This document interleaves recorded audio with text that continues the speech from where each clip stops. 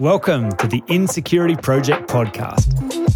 Most people think the best you can do with insecurity is mask it, manage it, or medicate it. I'm convinced this is a problem that can be solved for good, and that's what this show is all about.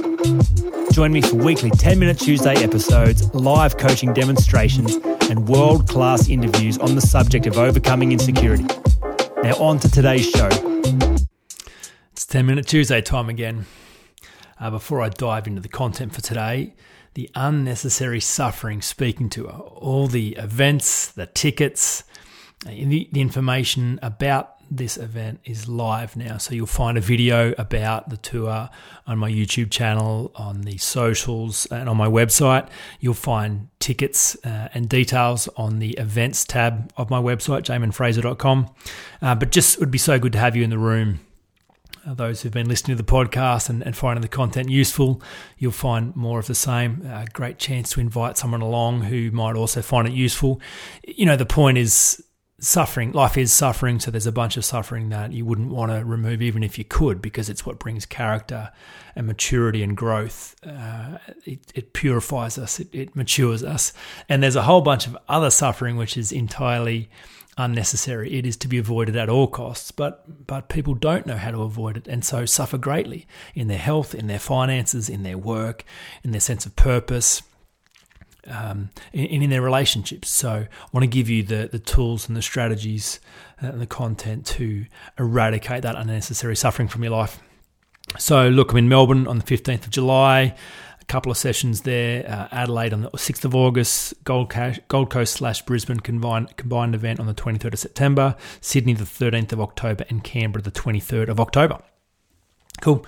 Events tab on my website for more information. Okay, on to today's subject, special/not special. Such an interesting concept, an important one to understand, because most people get this wrong. They get this around the wrong way. They think certain things in their life are special when in fact they're not, and they think the special things in their life are actually not special. So here's how the common person approaches this subject. They are convinced that the problems of their life are special. They have special problems. They have unique problems. I can't tell you how many times I have conversations with people that say to me, yeah, but Jamin, you just need to understand this is really hard for me.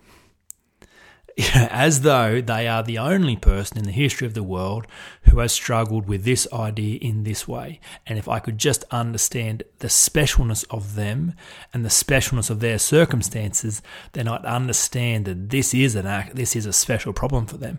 And we will need to discover a special solution for this special problem, if it even exists, and it probably doesn't. So they're going to remain stuck.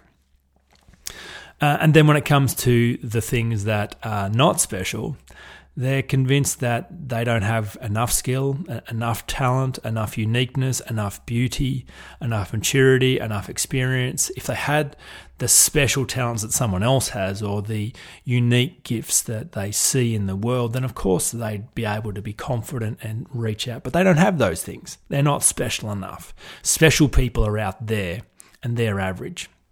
And so you can see what happens. If you think your problems are special, well then who knows if there even is a solution. And it's likely that there's not, because this is a unique problem. And then if you think your own gifts are not special, well then what's the point of ever really putting yourself out there? You will get found out as inadequate.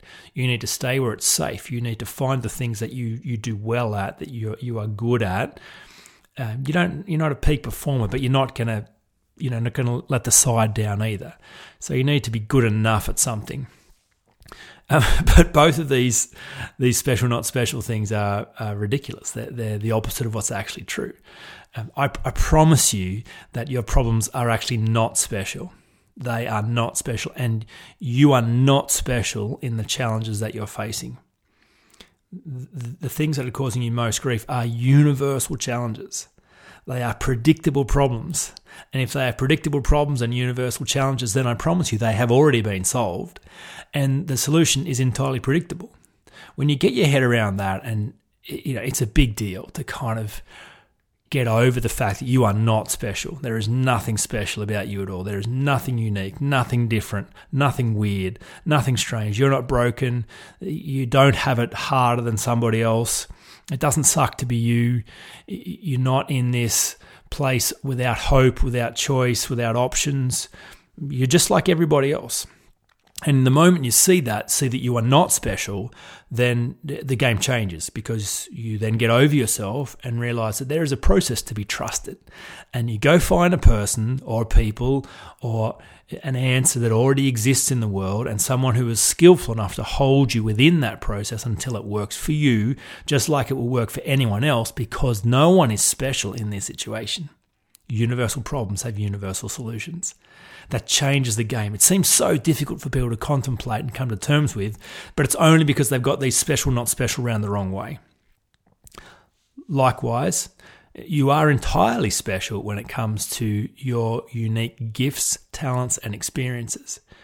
There is no one in the whole entire universe who is made up exactly like you. There will never be a repeat of you. There will be people that may come close, but they will not have the exact mix of your skills, your talents, your experiences, your personality, your makeup, your DNA. It's unique, entirely unique. And when you see that and embrace that specialness, well, the game changes, of course. Because then you stop trying to compete with other people and you realize you get to run in your own lane. You realize that no one can compete with you. This is interesting for people who go into business, because typically people think, well, I'm not special. I don't have what this person who's already succeeding in my space has. But even if you are saying the exact same things in the exact same way as someone else in your industry, there are people who will love to hear it from them, and there will be people who love to hear it from you. It is your specialness that is your gift to the market. It's your specialness that's your gift to your friends and to your family. It's your specialness that's the gift to the world. So special, not special. Your problems are not special. Your gifts and talents are. When you can sit in that and run the race that way, well, you're in the game. The game changes completely. I love to think about this idea of being special, and in fact, it is my word for this year. I love to kind of have a theme or an intention for the year, and this year it's to be special. I told my wife at the start of the year that I'm trying to be more special this year, and she rolled her eyes, which is the perfect response. Right? I want to be a special person. Here we go. But here's the interesting thing about special people is that the world opens up for special people. Special people get opportunities that average people don't. Special people believe things about themselves that average people don't. Special people find a way where average people get stuck. It's the special people that have a special experience of life. And the interesting thing around this is all it takes to be special is to own your own specialness. So it's an opinion problem. This ties in with the whole insecurity project. At some point, you're going to face your own opinions of yourself that have said you're not special, or you're less than special, or your kind of special is the wrong kind of special, and realize that's all a work of fiction framed in the mind, the wisdom of a child. And actually, start to notice and examine and embrace the nuance and the wonder and the weirdness of your specialness. Because when you do that, then you do have a very different experience of life. I had a client who complained to me that it is only beautiful people that get given opportunities. So she was noticing, in the space that she was trying to play in, it was the beautiful people who get more likes on Instagram. It was the beautiful people that get more speaking invitations. It was the beautiful people that charge more for their products and services. It was the beautiful people that have doors open to them. Average people don't get any of that. And so she felt stuck. She's like, well, I'm not beautiful. These people are beautiful. So there is objective data which suggests if you're beautiful, then you're going to be okay. If you're not beautiful, then you're in trouble. Now, there are many people who would say, yeah, that actually seems true. That seems like how the world works. But that's ridiculous.